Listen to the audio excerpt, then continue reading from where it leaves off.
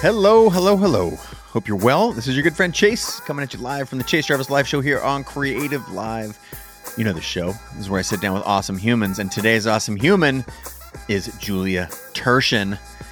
If you don't know Julia, she is a superstar chef. She's the best-selling cookbook author of a cookbook that I have had for some time called Small Victories, which was, I think, best cookbook named by the New York Times and NPR. And she's on the show today in part because I love food, in part because I'm trying to continue to expand the footprint of how we think of creativity. And creativity, absolutely, making meals is an opportunity. If you don't use that as an opportunity to be creative, then you're missing out. And for those who already do, then you know what a rich and fertile universe this is for cultivating your own creativity. Julia is simply an amazing human. And we are talking about her latest book, which is called Simply Julia. It just dropped. And she's also got an amazing podcast, but I'll talk about that a little bit later in this episode. The cool thing about our conversation today is not only we talk about recipes, but it's really about the process of creativity. I share some actual hard problems that I have had in the kitchen with respect to my own creativity and with some really, really practical stuff. And as I mentioned earlier, Julie is just an absolute delight. And again, if you're new to Julia's work, this is going to be a huge eye opener. Again, in this book, I can't recommend. I'm a kind of a cookbook snob. You don't know this, but this cookbook, if you listen to this episode and you're not convinced to buy her latest one, Simply Julia, then I've done a disservice to her work. But I know you will find this very valuable. We talk again about creativity, about barriers. There are barriers that Julia has had put up between her and what she wanted to be and or become in this world. She shares her stories and strategies for blowing through those. And I can't wait for you to get into this episode. So I'm going to stop talking, get out of the way, and introduce Julia Turshen. This episode of the show is brought to you by Creative Live. This is the world's largest and best platform for creative and entrepreneurial education. Bar none, no questions asked. And you're like, wait a minute, aren't you the founder of that? Indeed, I am. And that is one of the reasons I believe deeply in it. But I will let 10 plus million students speak for me in this endeavor. This is where Pulitzer Prize winners, it's where the New York Times bestsellers, the best of the best, teach classes in creativity like photography, video, art, design, music and audio, craft, maker, and the ability to make a living and a life in all of these disciplines. There's health and wellness classes. It's the total package for any creator or entrepreneur. And I have to say that I have put my entire lifeblood into this thing, as have the dozens and dozens of people who work there, and about 1,000 of the world's top creators who teach on this platform. Well, I used to encourage you to buy classes and would have discounts on those classes, but you know what? This year we are doubling down on subscription. Well, a single class used to be like $99 or $149, and we have now moved to a subscription first world where you get all of the content. That's right, tens of thousands of hours of content, thousands of classes for one subscription price, and it's $100 and change over at creativelive.com/creatorpass. That is always where the best price on that exists, at, again, creativelive.com/creatorpass to unlock the entire library. All right, that about wraps it up. Now let's get back to the show. Julia, welcome, and thank you so much for being on the show today. Thank you so much for having me. I'm super excited to talk to you and about just, all the creativity that goes into this work. And I have no idea what day it is. So I'm also realizing we're matching, which was not planned. We didn't talk about this. Well, we have people tuning in from all over the world. We're already I've got an Italy. This person they're interested. They're here for the food. We've got a New Jersey, a New York, Southern California. Be more specific. Give me a city. Albuquerque, New Mexico. I'm looking for our international. Dublin, Ireland. Ali, Wheels and Warriors. Hacken. Nice to see some familiar faces in the show, in the audience today. And so, Julia, the folks want to know, first of all, backstory, because there's a great little line in the longer bio and some of the research that I have read about you. And again, we share a bunch of mutual friends. We can talk a little bit about that. But it says something like you skipped the easy bake oven as a young person and went straight to the real thing. So this has been in your soul, it sounds like, for a long time. I'm wondering if Yeah, you can take us back sure. to Happily. how you got started, because so many people, they're like wandering in the wilderness right now trying to figure out what they want to do with this one precious life. Yeah. And hearing origin stories is always a great place to start, and it helps orient our audience. Sure. Yeah. I something I admire about the work you do on your show is like sharing all this like very practical stuff that comes with creativity because it can be hard to describe. And I wish I had some moment to share with you about, becoming interested in food, getting involved in the kitchen. But I really don't because I don't remember ever not loving to cook. I mean, since I was such a little kid, and the easy bake oven thing, I mean, is true. Like I have been in the kitchen, like the adult real kitchen, since before I can remember. And I think that is just something I'm very lucky. I can't really ascribe that to anything in particular. It's just sort of this innate interest and curiosity and passion. I do think there is something hereditary. My mom's parents, who I never met, ran a bread bakery. I feel like there's something there. On my dad's side of the family, my great grandfather ran a flour mill. So I feel like there's like gluten in my DNA. Gluten in the DNA, that's one of the strands, right? Yeah. But It's a I think, noodle.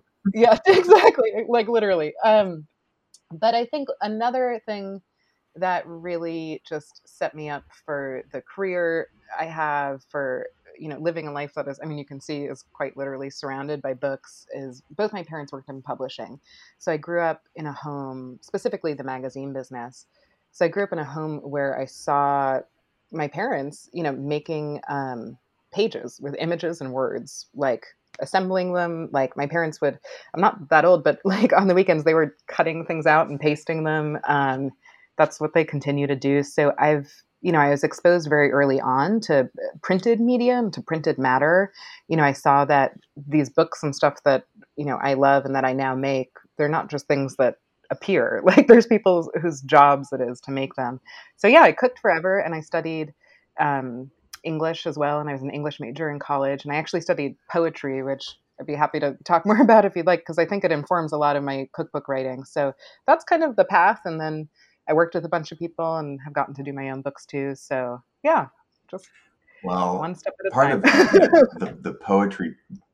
Oh, sorry for interrupting you there. There was a little lag. The poetry part of your backstory, I think, is interesting, because one of the things that I noticed immediately when I got your book is, sort of the inclusion of the personal essays and photos from your life that go beyond just recipes. I know it says, like, the sub here is 110 easy recipes for healthy comfort food, but it's the sort of the intertwining of your life story, and the personal POV, to me, which sucked me in way beyond most of the cookbooks that I'm familiar with. So was that part of, the part of what makes you different, is your background in poetry and maybe English literature, or why the decision to include those things? For me, it's made a lot of the difference. Like, it sucked me into the book. But Mm.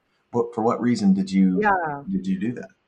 Yeah, that's a great question. I mean, I think, my background in studying poetry and stuff, I don't know if it sets me apart. I mean, but I know that it helps me just look at the world very closely. I think, I don't write poems that much anymore. Every now and then I do, but, that is not my career, but it is definitely like an identity I identify with because I think if you are a poet or you're just someone who likes poetry, it just means you're paying attention to details and you're kind of like looking at things in that way. And that's very much what I do as a cookbook author. And in terms of incorporating all the personal writing that's in this book, I mean, this is definitely my most personal book yet. And for me, that's what I love most about my favorite cookbooks. There is like such a clear voice. You do feel like that person is with you in the kitchen.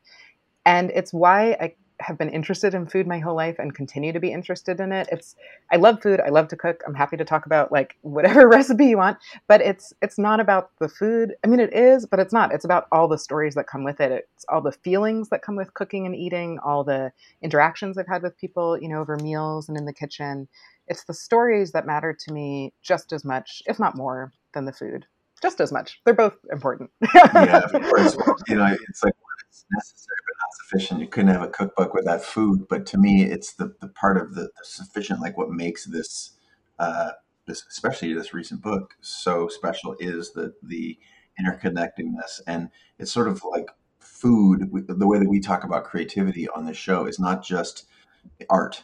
Creativity with the capital C. If you widen the aperture of what creating does, whether it's building a business or painting or co-creating this conversation right now. Just think of it with capital C. I think you've done the same with capital F, food. Like it's a mechanism around, around convening people. It's cultural connections, and those are so many things that I will want to get to. But before we do, you said a couple things in your description of your early life, and you started in a grown-up's kitchen.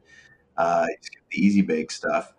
And there are people right now, and I'll just refer to some of them. There's Charlene and Soul and Hakan and Allie and Susan and Wheels and Warriors and Allie, that if I know our listeners and watchers, they probably didn't have this sort of what seemed to be like a free and open and encouraging household, which to be brought up in, where that was steering you to pursue your dreams. Now, I could also be mistakenly overlaying what I heard onto your actual life, and maybe there's a gap between what I'm describing and what wasn't. But if you felt it from your earliest time that it was in your bones, was that part of the family? And if so, fantastic. But what advice would you give someone who didn't have that and is trying to pull on the threads and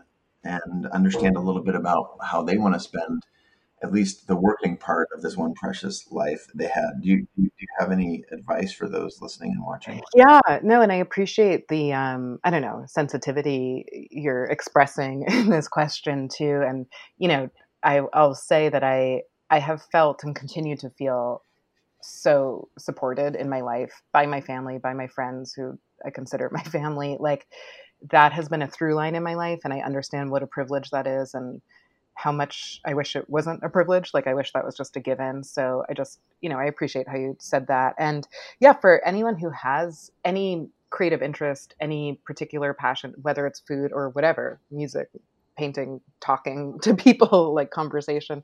Yeah, if that wasn't clear to you early on, or maybe it has been, but you haven't gotten that support, if there is some roadblock there of any kind, I mean, that's hard. And I think just acknowledging that that's hard is, step one. And for me, something I think about a lot, I actually have it like written down.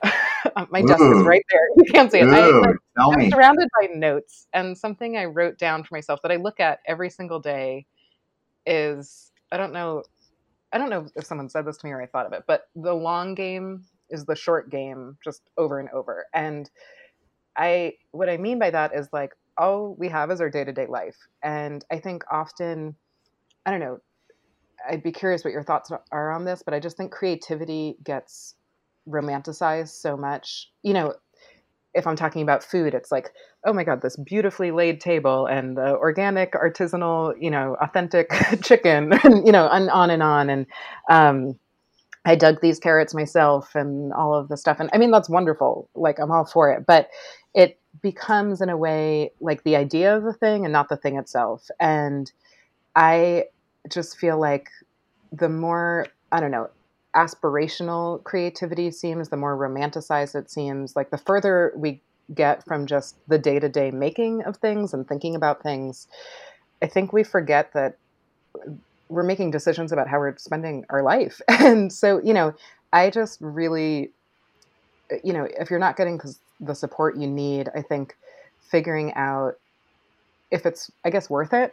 Like, are you doing something are you enjoying it? Like, is the price of making some wonderful creative thing, is it causing you to lose sleep or to be, more stressed, or, these kinds of things. And I think figuring out how to make these things work in your day-to-day life and just really assessing what is most valuable to you. And, for some people that includes spending a lot of time on social media and engaging, and that can be really fun and positive. And for some people that's a terrible thing. Like, Right. It can be so I toxic think and just negative. checking in. Yeah. I think checking in with like, okay, I have this big idea, this big creative idea, but like, what does it mean on a day-to-day level? And maybe for me, that's because I write recipes for a living. Like, I love breaking things down to the elements and just like, how do we make the thing? Like, not just the idea. So yeah, that's something I just think about a lot. I don't know if that totally answers your Oh, question. but there's so much wisdom in there. I remember when you were talking, it conjured up a video I made one time after having, done a live call for the podcast. Someone was talking about how, they have all the stuff. They've got the latest camera and they've got a script. And, they've like, they've basically stacked all the things to do the stuff around themselves, but they haven't actually taken the step to the doing part. And you talked about romanticizing it, and that while that is nice to conjure up these emotions and well-being, feelings of well-being, but if you don't actually like the process, and I think I used an example of, if you've got the cigarette and the beret and you're doing all these things and you're studying the films, and if you're not actually making a film, then what you really love is the idea of the thing rather Yeah. than the thing. And Yeah. to truly fall in love and to truly be able to express your heart, what you need is to love the process. And if you just think of what you just described, like, I love the process of breaking things down and what are the simple ingredients and what are building blocks. So I think in a way that is absolutely fantastic advice that you've given is, for the folks that are wondering, like, what do you actually love spending your time with? And then there's one other thing I want to poke at, which you talked about people, having people around you who support your ideas. And so how active did you have to be in, whether curating is a little bit of a snobby word, but in like deciding who you're going to hang out with, and who did you have people that were not supportive along the way, and how were you able to navigate away from them? And if we think about it in the positive sense, are you able to gravitate towards people that Yeah. supported your ideas and lifted you up and said, Yeah. actually being a chef could be an amazing way to live your life and express yourself, Julie. Go for it. Yeah, that's such an interesting question. I don't know, I think my answer to that question just has evolved and continues to evolve. And I mean, as a young person, I don't know if I realized maybe how much agency I had in picking and choosing who was around me. And I think I had a lot less agency. Um, but I do think, I don't know, when I think back to my like young self and middle school and high school and stuff, like I, I was always a person who I went to a very small school too, so this might, be part of it. But I feel like I was very friendly with everyone, but I wasn't particularly close to anyone. Like it took me a while to find, like, I would say my people, and by that I mean just people that I feel like I could be my just full self around. But that's not a dig at anyone I went to, like, high school with. I think that I didn't know my full self at that point. I don't know who does. And it took me time to get to know me, which is something I continue to do every day. And the more I get to know myself and be open to how complicated and messy that person is, the more I find myself drawn to other people who are unafraid to be honest and open. And I enjoy that. And I find a lot of support in that. Not like direct support, like not like, I don't know, my parents are helping me put together like IKEA furniture support or like picking me up at the airport. Like that's wonderful. But like the kind of support I feel when I don't know. I feel like this is a different topic, but it's coming up for me as we're talking about this. But I think a lot of what I attempted to do in this book, you were showing the subtitle of the book. It's very surreal to see you holding the book. Like it's so new, right? Like I'm used to just like it's on my computer, and now it's like, I oh my got God, one. people are holding it. Yeah. Like this moment just does not get old, no matter how many books you work on. And I think something I tried to do in this book, it is a book of healthy comfort food. And I really tried to take a very wide, a very generous definition of those words. This is a healthy book that has nothing to do with weight loss. And we can get more into that if you want. But for me, I grew up in the magazine business, which is to say I grew up very much in diet culture. And that's something I've had a really hard time with. Be happy to talk about it more. But in me pushing against that and just detangling that for myself, I have a really helpful thing, which I think is applicable to any shift or change you're going through, career change or just, mindset change or value change, is changing what you consume in all forms, like not just food, but like the podcast I listen to, books I read, and I find support in those people, whether I know them or not. A lot of them, like changing who's like literally in your ear, like on your headphones. And for me, shifting out of diet culture has very much been, it feels to me like learning a new language. Like I was brought up speaking this language of like the best thing you could possibly be is thin, the worst thing you could possibly be is fat. That was like the language, the vocabulary. And now I feel like I'm learning this new language. And I think like learning any language, like the best thing is to immerse yourself in it. And so, I just yesterday on like my Instagram, I shared a bunch of these resources, books and podcasts and stuff that have been really helpful for me because I think, yeah, I love the logistics of like, how do you find resources, but also within those resources is support. Like that's what resources are. It's support. It's like the scaffolding.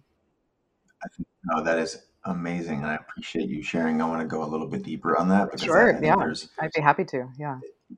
these are ways in which and again, the folks who are listening and watching, you can easily lift and stamp this onto your own life. What I hear you say is like that was a part of what you were, the culture that you were raised in, and now bringing that new vocabulary, this desire to be around it, like bringing that to food is actually your innovation. That is a lens that you have that unique experience. And when I was saying earlier, like the personal essays and all of the, like that Yeah. is what made this cookbook different for me than the other 40 that I have, above our kitchen. So, to anyone listening or watching, like that is such sound advice. Like what's the thing that that whether you think of this as a win or a loss, or it's a bag of bricks, or it's, the fuel for your fire, you're carrying this with you and you might as well, double down on it. And I don't know if I'm putting words in your mouth, but how does that feel when I say it? Yeah. Oh, it totally lands. And I would say, I think I'm thinking about two things. One is, so I've had I would say pretty like unusual, not unheard of, but unusual experience of having both authored my own cookbooks, like a few of them. And I've also collaborated with a ton of other people on their cookbooks. So I've been, a co-author and a project manager and all these different things. Um, so I have just helped put a lot of books into the world, not all of them mine. And the advice that if anyone asks me about the cookbook process or anyone I'm working with, if we're talking about it, I give the same advice everywhere. And it's the advice I try to follow myself, which is to only write the book that only you can write. And so for me, like Simply Julia is only a book that I only could have written because it is so personal and it does take years of my both passion for cooking, my love of it, the calm and confidence I feel when I'm cooking. I try to give that to my readers. I just feel like the world is really stressful and like you shouldn't feel stressed out in your kitchen. That's basically like my goal. But it also comes with my years of just experience of being a daily home cook and my years of experience of someone who's had like a difficult relationship with my body and just being honest about it in a healthy cookbook. So all of that is particular to me, but I'm not alone in any of that. So I think that is big. And so that's one thing I'm thinking about when you bring that up. And the other thing is, I don't know, I'm just kind of having a moment here because I don't know if we had this conversation a year ago or something, let alone longer than that, like, I don't think I could sit here as calmly as I am right now. Like my heart rate is not elevated. Like I feel very relaxed, very comfortable. I mean, you make me feel comfortable and safe, but also like I've worked through a lot of this stuff and for so long, this conversation I would have been sweating. I would have been nervous. I would have maybe said like, maybe we shouldn't have this conversation.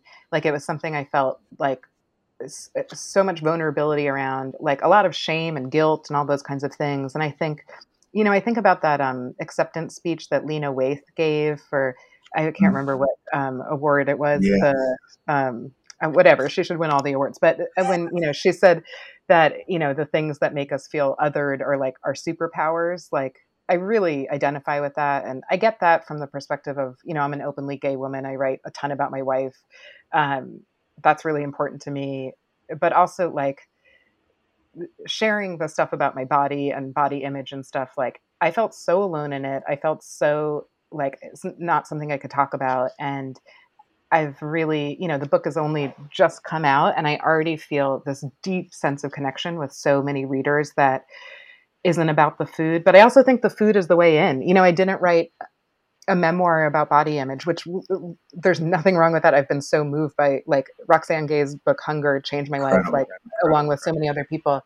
I just think we need these messages everywhere. You know, diet culture is everywhere, fat phobia is everywhere. Like, we need to push against it in so many different places. And I think cookbooks are welcomed in people's homes and lives in a way other types of media aren't. And I mean, one joke I make a lot, I don't know if it's funny, but I just always feel like, well, a cookbook is like, it's one of the only books you can read and you know it's going to end well. Like, no one's going to get hurt. um, so I just think weaving these messages in, like, I'm a big fan of, like, Trojan horsing a lot of stuff through cookbooks. Like, Yeah. so, yeah, those are just some thoughts that came from what you just said. So, No, thank you so much again. And you said something. I'll grab the James Joyce quote that rang, which is like, "In the particular lies the universal." You know, it's like this the thought that you are alone in anything is that is a reason to share it. And once you do, I think this is a recurring theme for the show. You talked about it. I've experienced it. As soon as you share what feels like the most vulnerable aspect, that is a way to capture or reclaim some personal power, because you realize that you're not alone. And whether you're reclaiming personal power just to feel good about yourself or to advance your vision or mission for your life, or like, there's a connectedness, and whether we like it or not, we're social animals, right? And so finding our path in this world, and doing it through vulnerability and authenticity, bringing all of those things, those stories that we have about our lives, true and false, along with us for the ride, is actually the ticket. Uh, as you talked about, having experienced that with your work, that makes me want to talk about equity at the table. sure, yeah. Yeah. Please, so this is a project that I'll let you describe it, but please share with us Yeah, this yeah. beautiful idea that when you find this path that you're supposed to be on, how many interesting adjacencies come out. Like, you mentioned Roxane Gay, who's been a guest on the show. She's a friend of Creative Live. Debbie Millman, her wife, and also guest on the show. I've been a guest on her podcast. Like, there's just so much, It's like, all in the family. but I'd love to hear, this theme of when you're doing the thing, there's so many Yeah. amazing adjacencies that, weave in and out of your life, which is why one of the reasons I want so many people to be doing the thing they're supposed to be doing on this planet, despite what their parents or career counselors or spouse says. But it seems like an interesting, addition to your work. So talk to me about equity at Yeah, the table. sure. First, I'll just tell you what it is, and then I'll maybe share some thoughts about how it very much ties to all this, if I can remember everything that's on my mind right now, because you just, like, really sparked a lot. So, Equity at the Table is a website, equityattetable.com. You can, go to it right now if you'd like. It started in April of 2018, so it's coming up on its third birthday, I guess. I'm just realizing. And so Equity at the Table is a digital directory. It's a database. I started it that April. I started it with a wonderful advisory board and a web developer. It was very much inspired by another website that I imagine is on your radar. And if it's not, I am happy to put it on your radar, called Women Who Draw, which is a digital directory of illustrators. And it's amazing, an amazing resource. And so Equity at the Table is a database for women and gender nonconforming and non-binary individuals in the food world. The food world is a huge umbrella term. There are so many industries within the food industry, and it is a place that very much prioritizes and champions anyone who identifies as, a Black or Indigenous person of color, or and/or is part of the queer community. And there's also resources for those people, but it's an incredibly simple website to navigate, and you can look people up by not just their profession, and people can choose whichever professions they identify with. You can also look them up by location, and we have members all over the world, I think in every state. And you can also look up, and you can look up combinations of these things. You can also look up by how people identify. So whether that is by, you know, just like their background or race or whatever it might be. And the reason I wanted to start it was because I was looking for a site like it and I couldn't find it. And being the recipe writer I am, I just, and I love lists and organizing things. I just thought it would be like a pretty simple thing to build. I am not a tech person. I worked with someone great to do that. It wasn't as simple as I had thought, but no matter. I'm super happy it exists.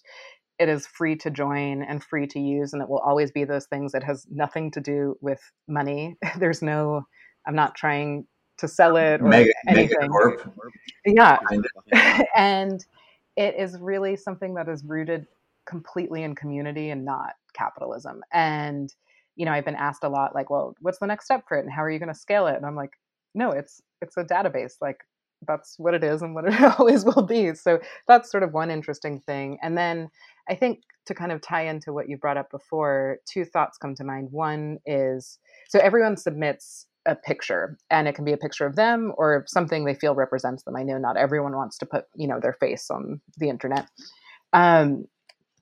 And within all of those images, and when you go to the site, you can just scroll and scroll, and the site randomizes. So, you're not seeing the same people each time you open it. And there is a tremendous amount of power in just the visual representation of seeing this many faces and names who belong to categories that have been so othered for so long within the food industry, within all industries. And I think it really speaks to the power of just the mindset of going from like scarcity mindset to abundance. Something I've heard over and over in my 15 years of working on cookbooks is like, well, I just don't know any, Black person who works in pastry or something, or like, where am I supposed to find someone who's Indigenous who knows about, certain foodways, and on, someone living with a disability. And there's that. So this makes it very undeniable. Like, no, there's so many of us, like multiple options. So there's that. And I think scarcity mentality, which, is so interwoven with capitalism, and I think is so against all the stuff that is so wonderful about creativity. I think it really puts us in a position where we are just constantly comparing ourselves to each other, constantly feeling like, well, if this person's doing this, then there's not room for me to do it. And, the kind of guiding principle of equity at the table, that like aphorism that's, on the website that like inspired the whole thing, is that it's just better to build longer tables instead of higher fences. And I think that equity at the table really shows just what abundance looks like. And the other thought that comes to mind is, when I started it, the way I thought success for the website would be measured would be in how many people were hired from it or featured, how many jobs or, connections it would create between basically like gatekeepers and members of the website. So magazine editors or conference organizers, people who have podcasts and shows and stuff, like who are they booking? And what I've come to understand, and it's been such a powerful lesson for me, is that the other, that's super important. It's definitely a measurement of success. I love hearing, oh, I, got this job through someone reaching out to me this way. But the other unit of measurement, the other barometer that I have come to just so embrace, is how much connection members have had with each other and the community that has come out of this database. And that to me is just such an important unit of measurement, just using community as currency more than anything else. And, for people to know that they're not alone in doing what they do, again, coming back to like, as I was talking about with diet culture and all that stuff, like, I just think not feeling alone is really important. And I think a lot of the creative work that we all have the potential to make can really foster connection in that way that just leaves us feeling less isolated, which I just think is really crucial. Absolutely. And thank you for saying all of that and also for making the thing. I think that's another theme from the show is we all have an anticipation of some of the value or some of the benefit that our work can be in the world, but you never actually know. And just the idea, you thought that the measure of success was going to be, getting jobs and, hiring but what you really realize is it's the community and, or even, pulled back a little bit, just, it's so hard to be what you can't see. And if you can Yeah, provide a totally. picture of, no, you're not alone. Look how many other people are in this. We're in this together. I think that's so valuable and just a consistent and effective reminder that whether the work that you do affects two people or 10 or 10 million is you don't know until you do the work. Yeah, That's a reason totally. to do it in and of itself. Yeah. And I think something else you're pointing to that just feels really important to me personally is, you know, the value you just might not even know you're adding. And, when I put out my first solo cookbook, which was called Small Victories, I had worked on a bunch of other books with all sorts of different people, but I had never put out my own book and promoted it. And I thought my measurement of success was like, how many people can I help make dinner tonight? Like that felt really important to me. Like, how many books can I sell? Like, those were the things that were kind of drilled into me. Like, this was how you measure your worth. Like, what's your Amazon ranking and all this stuff that I frankly just no longer care so much about. And what happened to me when I put out that book that I just didn't know would happen was, as I mentioned, I talk about my wife so much because I talk about what I cook at home, and my home is me and my wife and our two dogs. So like they come up a lot, and I I cannot tell you. I'm not saying this in like a braggy way. I'm saying this in a way that I'm just so moved by this. I cannot tell you how many conversations I've had over the years with like especially young queer women, but all sorts of members of the queer community, when they tell me what it means to see, me as a woman use the word wife over and over in something as just ordinary as a cookbook, you know, and it has just led to so much connection. And, that I think is part of what made me feel so safe and encouraged to include more of myself in this new book and Simply Julia than I have in the past, because I've been met with that kind of response, and it is truly so powerful. And I didn't plan it. And I think if I had planned it or gone looking for it, like, I don't know if I would have found it. Like, I think sometimes you have to make the work that's true to you to find out, what comes on the boomerang, like back to you. Yeah. So often we want to see the whole staircase, right? But you can only Yeah, just see a couple of stairs, and it's in doing that work and taking those steps that the totally. boomerang can come back to you.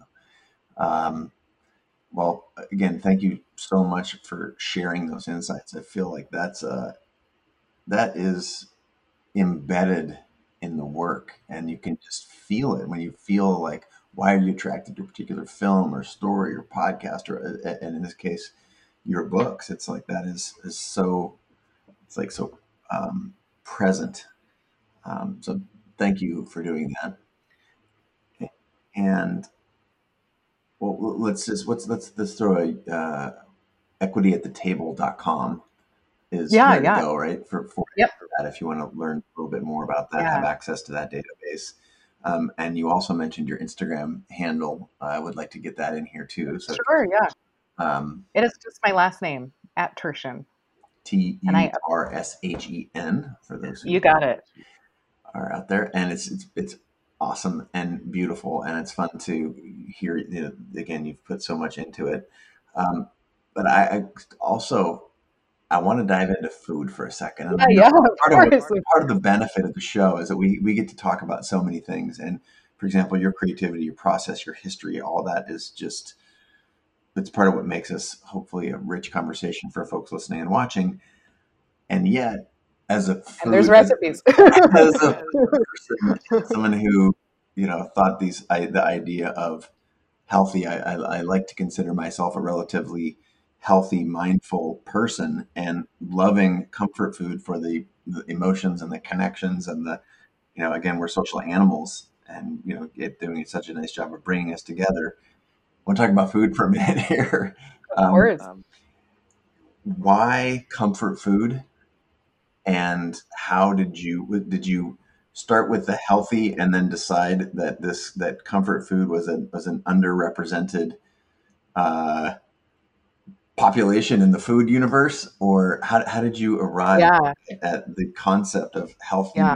and comfort food? Because frankly, it's exactly what I was looking for. And as I Awesome. mentioned, I started cooking out of it. And Julie, who's the producer of the show, was saying earlier how much she's cooking out of it. How'd you come up with the concept, Sure.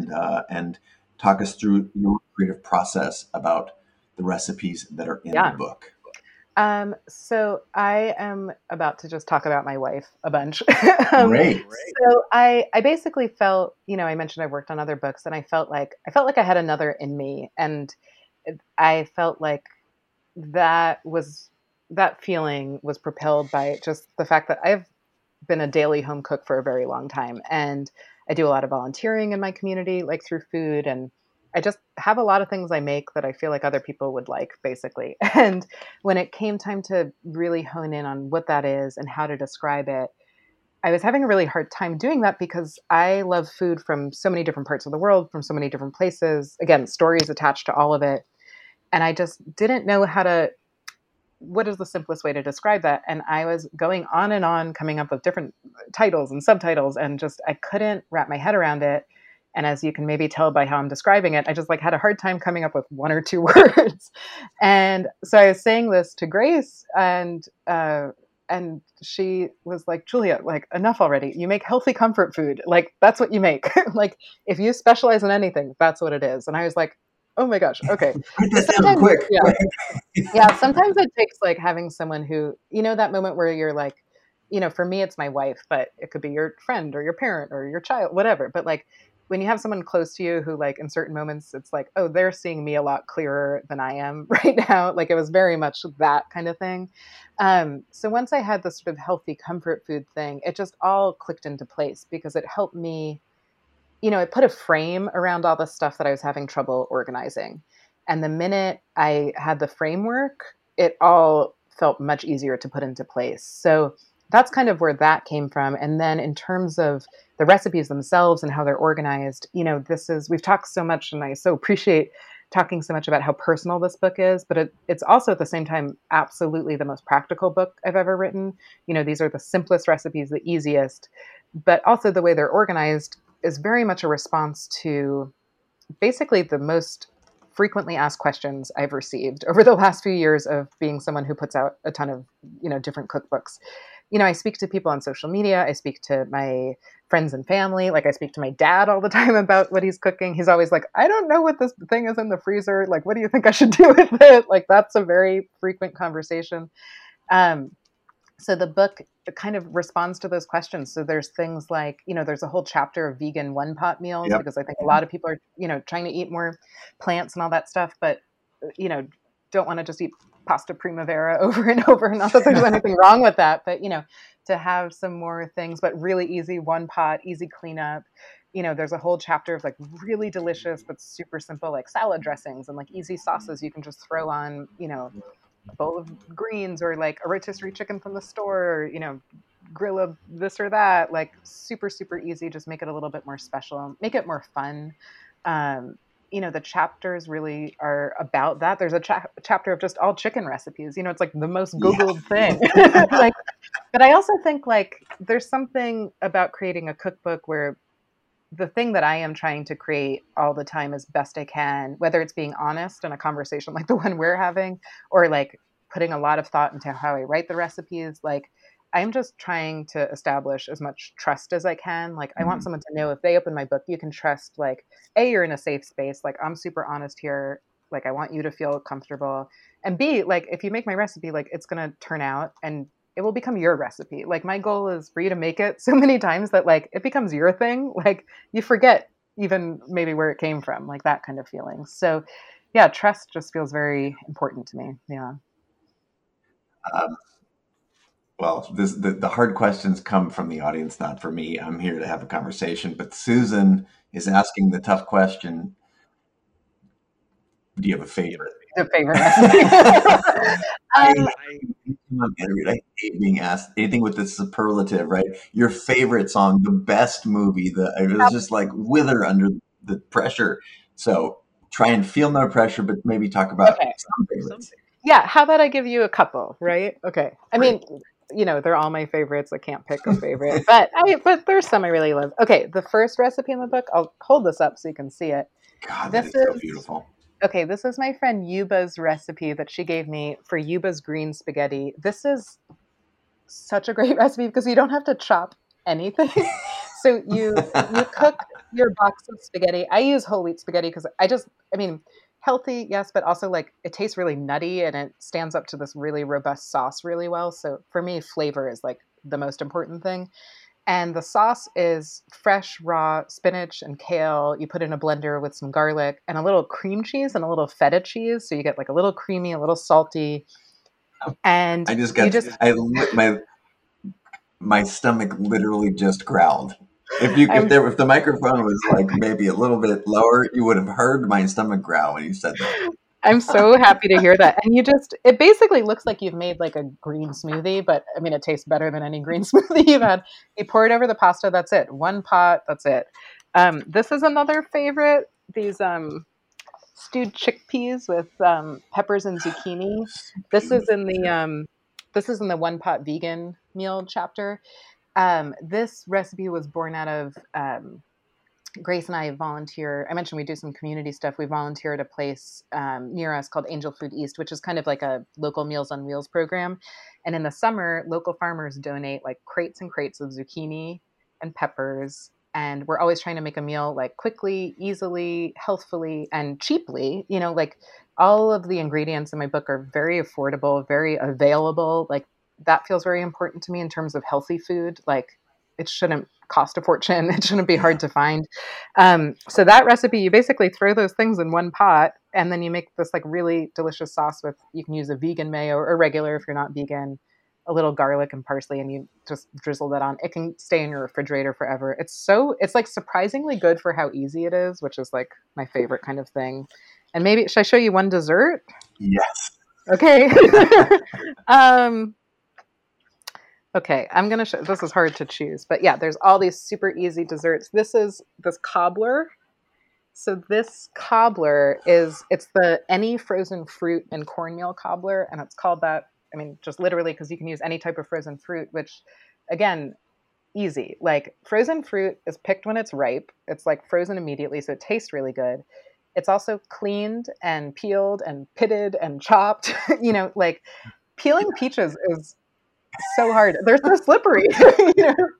So this, you mix it like right in the baking dish. You don't even need to like dirty, many bowls. The topping is just like cornmeal and flour, like a tiny bit of sugar just to make it sweet, a little half and half, but you could use buttermilk or whatever you want. And it's just so easy. Like a kid can make it, and it's so good. And it's, again, surprisingly good for how easy it is. I think that's like, Well, that's the level. Maybe this is why I'm so attracted to your work, because that's the level that I fly at.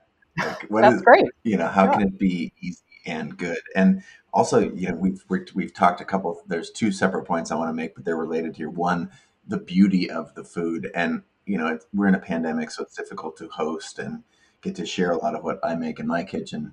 Maybe it's different for some folks elsewhere, but uh, and yet when I still feel the feeling when I'm making something of the beauty in it if I see it. And when you set that in front of someone else, that is that's a part of the experience. You mentioned the flavor is the most important thing to you, which is great. We can stack rank these important things, but I'm very visual, so when I set beautiful steak that I've just done in a French style in the cast iron skillets in front of someone there, you're like, wow, like that is a beautiful thing. And you just slice it up. And so many, I mean, obviously you're making cookbooks, so you make food look beautiful for a living basically. But I was just shocked and like so impressed and motivated and excited. But it also makes me want to mention Melina Hammer, who Yeah. Thank you. Yes. is you're a co-conspirator with you, and did she photograph the whole book or just parts of the book or So most she of the book? photographed all the food. There are also a lot of like old family photos in the Mhm. book. So obviously those came from albums and stuff behind me. And another photographer, Winnie, who's awesome. She shot the cover of the book and a couple portraits. So we did that one day. But yeah, Melina is amazing. Well, Yeah. she just as an FYI, she is going to be a guest. We at Creative Live have another cool. podcast called "We Are Photographers," and to sort of pair with this, we've got Melina coming on our "We Are Photographer" podcast to talk about photographing this. So I'm so happy to hear that, because it's quite a story. it is, yeah. What a massive endeavor. So when we're talking, you mentioned a couple of the chapters of the book, like all about chicken and the vegan one pot. I have two specific questions that are related to my challenge. One is referenced in the book and the other is not. So I'm going to ask it. We'll start with the one that's referenced in the book, where this is a selfish chase question here. Yeah, no you talk about pre-made main dishes, or like. And to me, that is where I always blow up, is if I end up, I can't forecast what I'm going to want, or like just this making it so that I'm not completely time pressured and where cooking is not fun, versus like just getting some stuff ready or having it handy. And so I was fascinated by that chapter, because it satisfies. I realize that that's where some like frustration or anxiety comes in hosting others. Sure. So even if it's just like meal planning for my wife Kate and I, or me, talk to me about that. Yeah. So that chapter, all like make ahead main dishes. That chapter is there because I think sometimes making something ahead just makes everything much easier. I'm thinking about something like a big holiday meal in the before times when we have a lot of people over and stuff. Like, to me, like something like Thanksgiving, or like my family is Jewish, we have a big Passover Seder, like making these big holiday meals, they stress everyone out so much. And I always just think about, what's the best part of Thanksgiving? It's like all the leftovers you eat on Friday, right? So like, therefore, all that food tastes really good when it's warmed up the next day. So like, you can make it all ahead. Like, you don't have to stress out, because I don't think that I know that I'm saying this based on a lifetime of home cooking. So it's, I know some of this is easier for me than other people, but I just really believe that there's no element of like a holiday meal that is so difficult to make. The thing that is so difficult is timing it. I think that's where the pressure comes in, and the urgency, like the false urgency. And so I just think, when you can just do yourself a favor, do yourself the favor. So like, if you can make something ahead, do it. And there's a lot of food that I don't think you can just get away with making ahead. I think it tastes even better if you do. So like anything that's like stewed or braised or slowly cooked, like all those things taste better if they've like been in a container in the fridge for a day or two. So if you're having people over, or if you want to meal plan, or if you just have like, I don't know, a couple hours on like a Sunday afternoon, and you don't feel like answering your emails that you plan to get through or whatever, and you just want to, have like a productive procrastination, like you can make like a braised pork shoulder, and you can put it into containers or Ziploc bags and freeze portions of it. And then like on a Tuesday night when you're super busy and you forgot that, you have to eat or something. I mean, that's never happened to me, but I've heard that happens. I've heard that happen.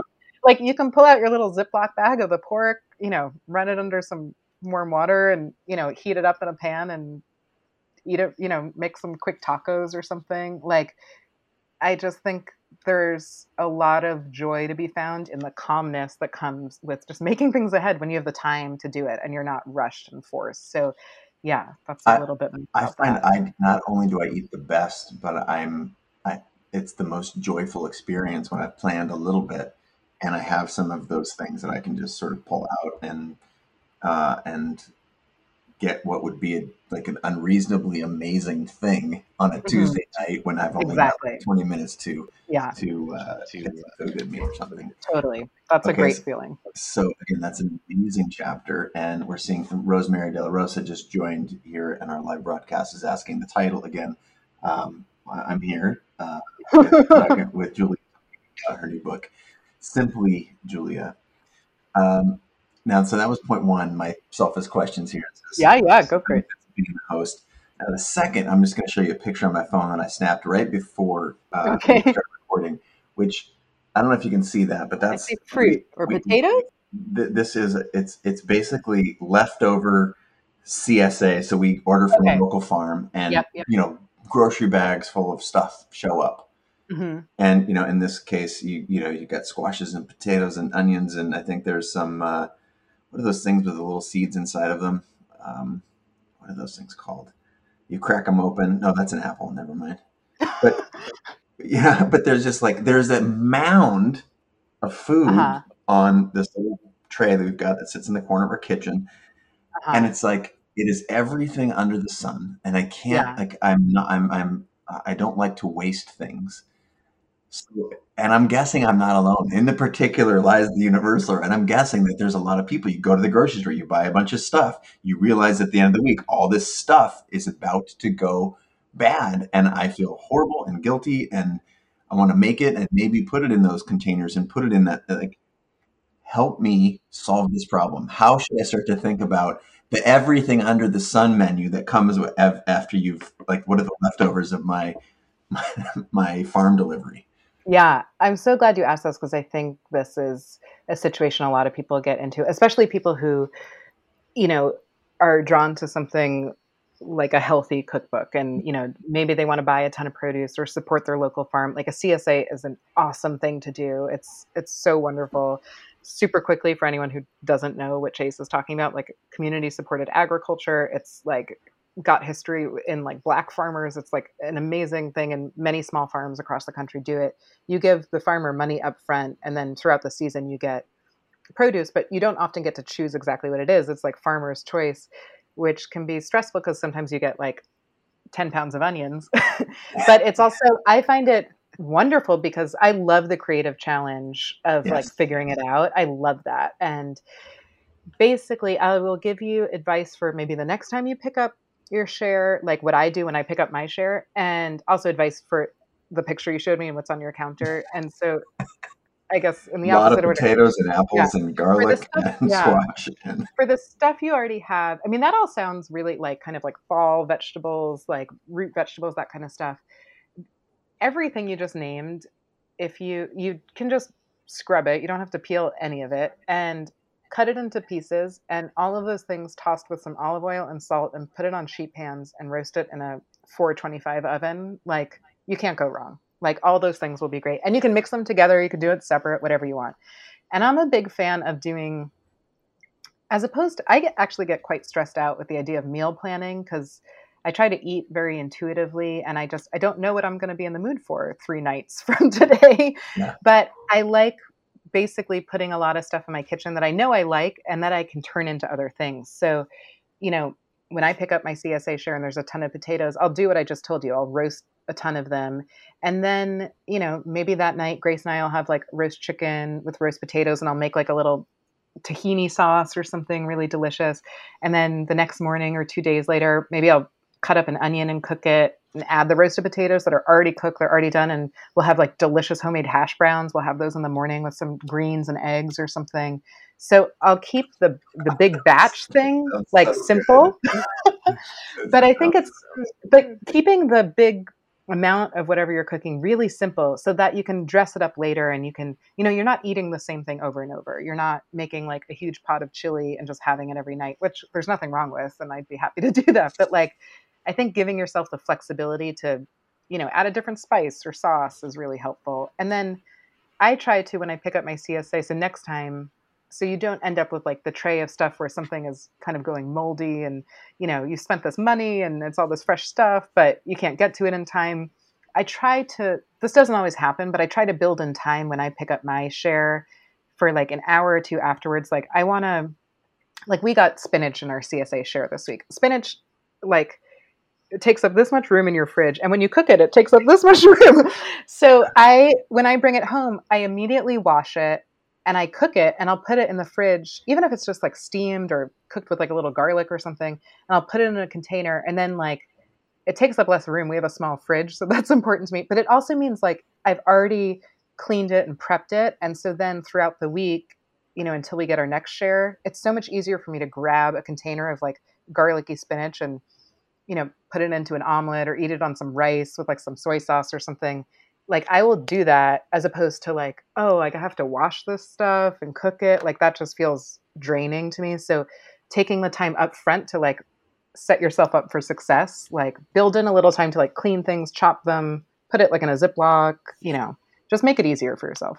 This makes me feel good and not alone that even you You're can not say, alone. I don't want to do all that stuff every time. No, but I will, that makes me feel good. Thank you for sharing that. And I know I'm guessing there are people out there who are similar to me, and whether it's CSA or just stuff that you don't want to go bad, this idea of roasting vegetables has been huge. So that's Kate and I do that. We chop them. And we also don't go too crazy. We chop a bunch of vegetables and 425 of them. Just a huge. Sometimes we'll do two completely full baking pans or baking pans. What's it called? Like the sheet pans. Yeah. Same thing.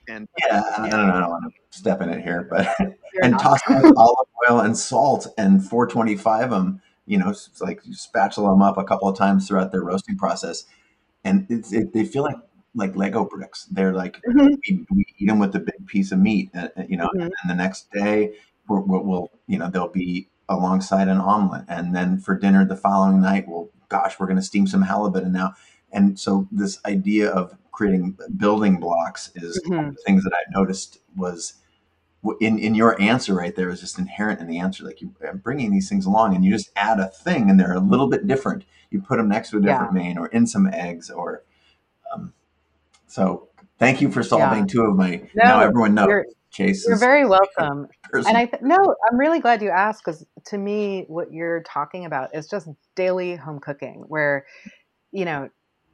not everything has to be a recipe in a cookbook. Like sometimes I just want like toast.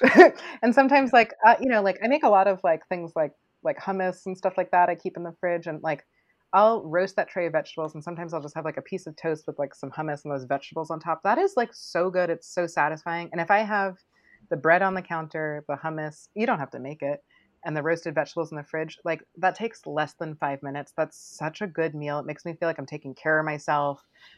It makes me feel good. And like, that's very valuable. And I just feel like when it comes to cooking at home and eating, like we have the chance every single day to take care of ourselves. Like that's a wonderful opportunity. Awesome. A couple of speed round questions here coming in from please. around the world. Alan, that thing I was trying to name earlier was a pomegranate. Yes, that was the thing I was thinking and didn't have the words for. Lynn saying hello from Esperado, California. So questions around avocado oil or compressed extra virgin olive oil. Do you have a preference, and if so, why? Sure. I am an olive oil girl. I use it on everything. It's like pretty much the only oil I keep in my house. And I toss things in it to roast. I make salad dressings. I use it in baking a lot. Like I love like an olive oil cake, or, I fry eggs in it. I'm on team olive oil. And I really love, this is not like sponsored, but I really love California Olive Ranch. I think they're like, they produce their olive oil in a very like great way, which not every company does, and like very environmentally like aware. And I think for the quality of the oil and the price, it's a really good product. Questions from the community about gluten-free options. And you mentioned, flour and how you like it, and so much. There's a whole 10 episodes we could talk about gluten and its history and why it's different in America than in other countries. Cake and eat bread in France, and you just walk by a bread here in the United States, and she gets basically she has a reaction. That's a separate question, but as you talked earlier about vegan and one pot, and seems like there's a radical sort of utility and practicality to all of your work. How, if someone has some food intolerances, can you give just general advice? Sure. Yeah, definitely. So within my family, just between my wife, my in-laws, my brother, my sister-in-law, like just between that group of people, there's like one type 1 diabetic, one type 2 diabetic, one severe allergy to like wheat and soy, one vegan, like, and that's just in that small group. So, accommodating different dietary needs is something that I think about a lot, just like, not just as a cookbook author, but just as like a person. So that's why all the recipes in my book are just like incredibly flexible. And of the 110 recipes in the book, I counted 106 of them are gluten-free or can be made very easily to be gluten-free. Because I know it is something a lot of people suffer from.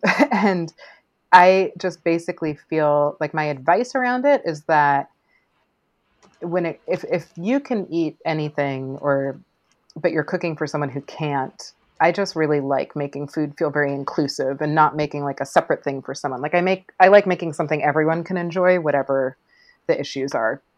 So I think just having that kind of spirit of inclusivity is nice. So that's sort of my emotional response to it. But like on a practical level, I would say I think Cup for Cup is a great brand of like all-purpose gluten-free flour that works really, really well. And you can use that pretty interchangeably in most recipes. And I think also like lean towards things that are just inherently gluten-free as opposed to like trying to find all sorts of, alternatives, weird substitutes. Yeah. Like there's a recipe for these really delicious, like really, really delicious, like cheesy ranch grits, which are like, it's cornmeal, it's grits, and with some grated cheddar cheese and like all the flavors and spices you find in ranch dressing, because ranch dressing is delicious. And, corn is not wheat. Like it's inherently gluten-free. It's a delicious thing. So I think just leaning into things that just, are exactly what they are. And you're not looking for a substitute. You're just celebrating things that, make your body feel good. So yeah, those are some thoughts. Amazing. Like Everett, and it is virtually universal in the comments that I'm seeing here. Damn, I'm hungry. Okay, I'm off to dinner. The European folks are eating dinner now. Hakan, damn, this is a great conversation. I'm getting very, very hungry. So thank you for making us all hungry. Yeah, I mean, occupational hazard. Your stories of food, the essays that you bring about your personal life into your work, they truly differentiate you in your work from the other cookbooks that I, still enjoy and have on my shelf. But so thank you again for making this a personal experience for us to connect with you, the work. Again, if you are just tuning in now because we're live, you have just missed an amazing conversation. I'm sorry. Julia Turshen, Simply Julia, which dropped yesterday.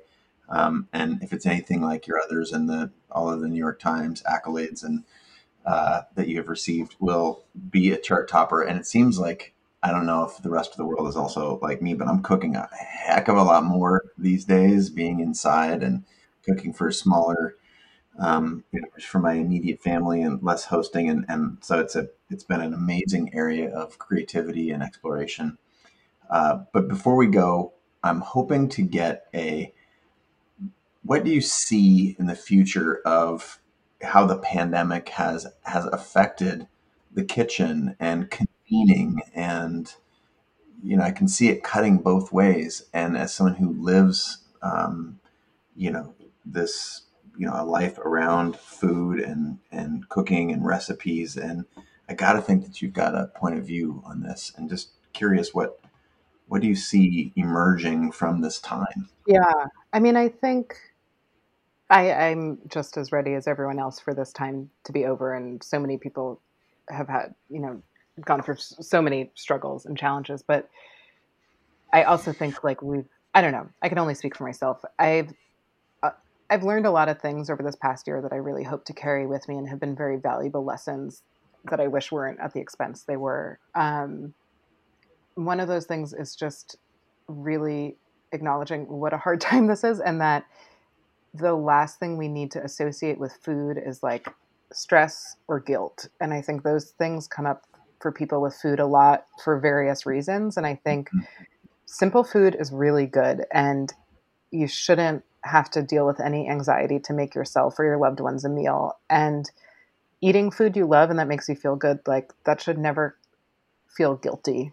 And I hope that we carry that with us. And, you know, I'm not the person to ask about food trends or what's next. I have no idea. Like, I don't pay attention I'm to it. more Yeah. psychological and Yeah. part Yeah. what I'm impressed Yeah. So I think just like really embracing like simple is valuable, and like, yeah, they're just, when we feel our healthiest, it should have nothing to do with like restriction or guilt. Like it should feel pleasurable and joyous and fun. So yeah. Yeah, and just final word around creativity. So Hmm.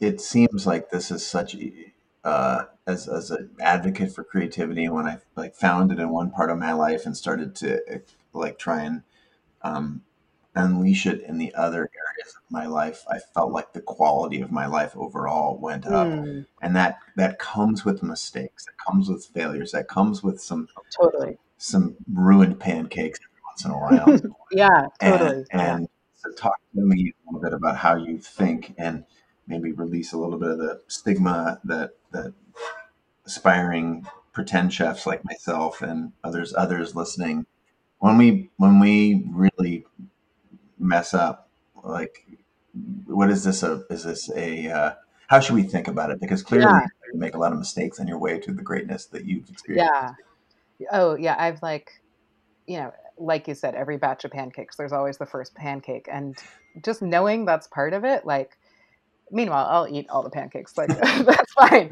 Um, but I think I appreciate what you just said before about during the pandemic and being at home more. And, you know, those of us lucky to just be able to just stay safely at home. Yeah. Um, you know, we all have been cooking more. And I heard that when you were saying that, that you said you've found it's a place where you can be creative. And I really love that. And I think that the kitchen is a pretty, like, at the end of the day, I don't know, there's a lot of pressure put on cooking, a lot of pressure put on food, but at the end of the day, the kitchen is like a pretty low stakes environment. Like if you burn the pancakes, like, you know, if you have the ingredients, you can make another batch, you can order a pizza, you can, you know, like it's just dinner. Like I say that all the time. All the time I'm like, it's just dinner or it's just lunch or breakfast, whatever. Like how lucky are we that like there will be another meal? Like, and I also just feel like every meal we eat doesn't have to be the best meal we've ever had. Like I don't know, this morning I had cornflakes for breakfast. We have them in our house. I was craving them and it like hit the spot. It was so good. Like I didn't want a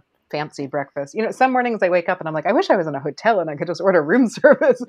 Um, but sometimes I just want cornflakes and that's fine. So I think knowing that just if you are a creative person, which I believe we all are, like the kitchen is a place where we can remind ourselves of that. And we also have the safety to like not get it right every time. And that's really valuable. And it's nice to have a place that's so accessible. Like most of us have a kitchen in our lives. And that's a place where we can like remember that and remember it's like okay not to get it right. Cause I think that's not something we hear a lot or get reminded of. And like we can't get it right each time. Like that's impossible. So just forget it.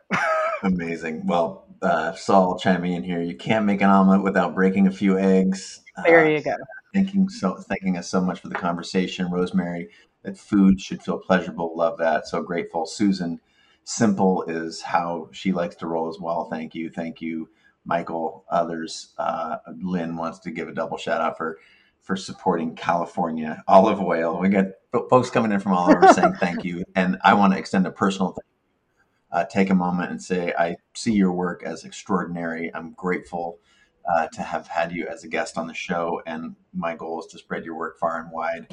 The book, congratulations, it's dropped. It's incredible, gorgeous.